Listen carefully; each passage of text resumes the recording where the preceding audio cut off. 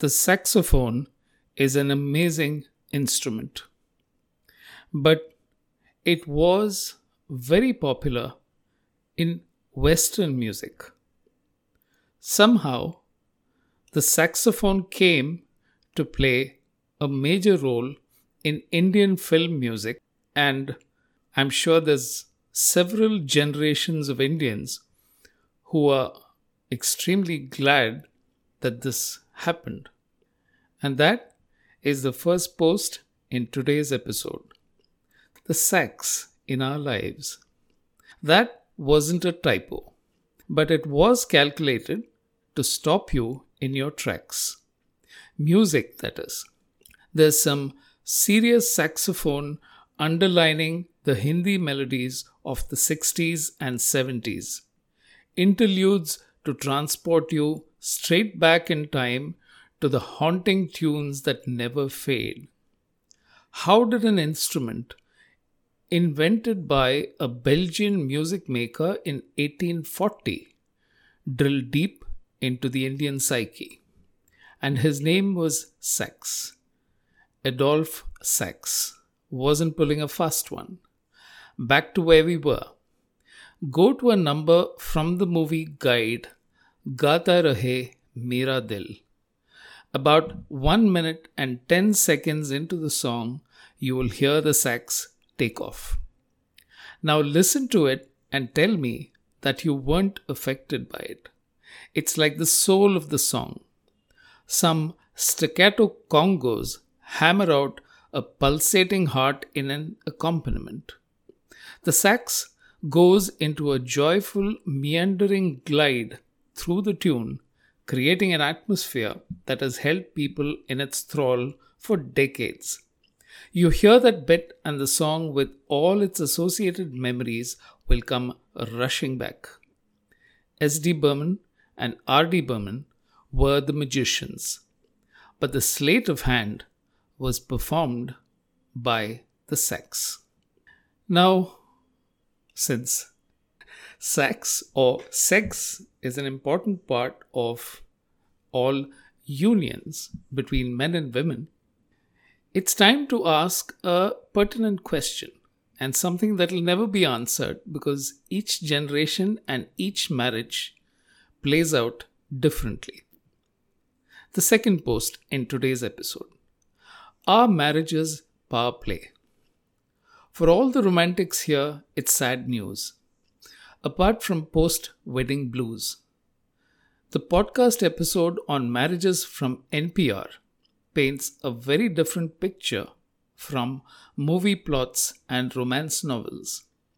Marriage began ages ago as a social contract, a way to ensure and maintain the peace between families and kingdoms.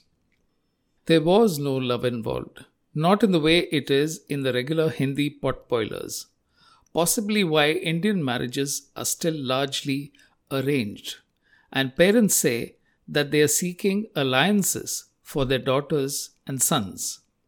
Some words are more revealing than they intend to be.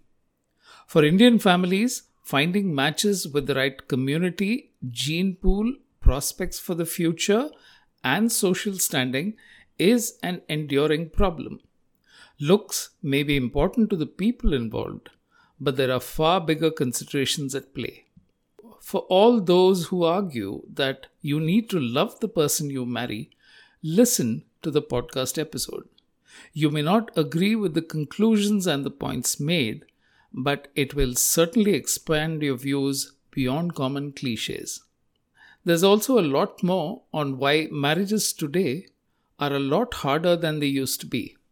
And that is not the punchline. On to the final post in today's episode. When it comes to stock markets, we know what the bulls and the bears do. But now there is a new complication or a new player in the market.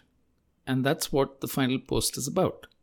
The bulls, the bears, and the bees. Until recently, the stock market was only about bulls and bears. The bulls make money by sending stock prices soaring, the bears by making them plunge. It's a dance where both are in lockstep and the market can swing either way. But those involved know when the market is getting scorching hot and cooler minds prevail. Money is lost and made, but the stock market wall is never breached. It requires huge investments to influence prices. Only the biggest players can enter the ring. Those who watched Scam 1992 will get the dynamics. Small retail investors are like bees.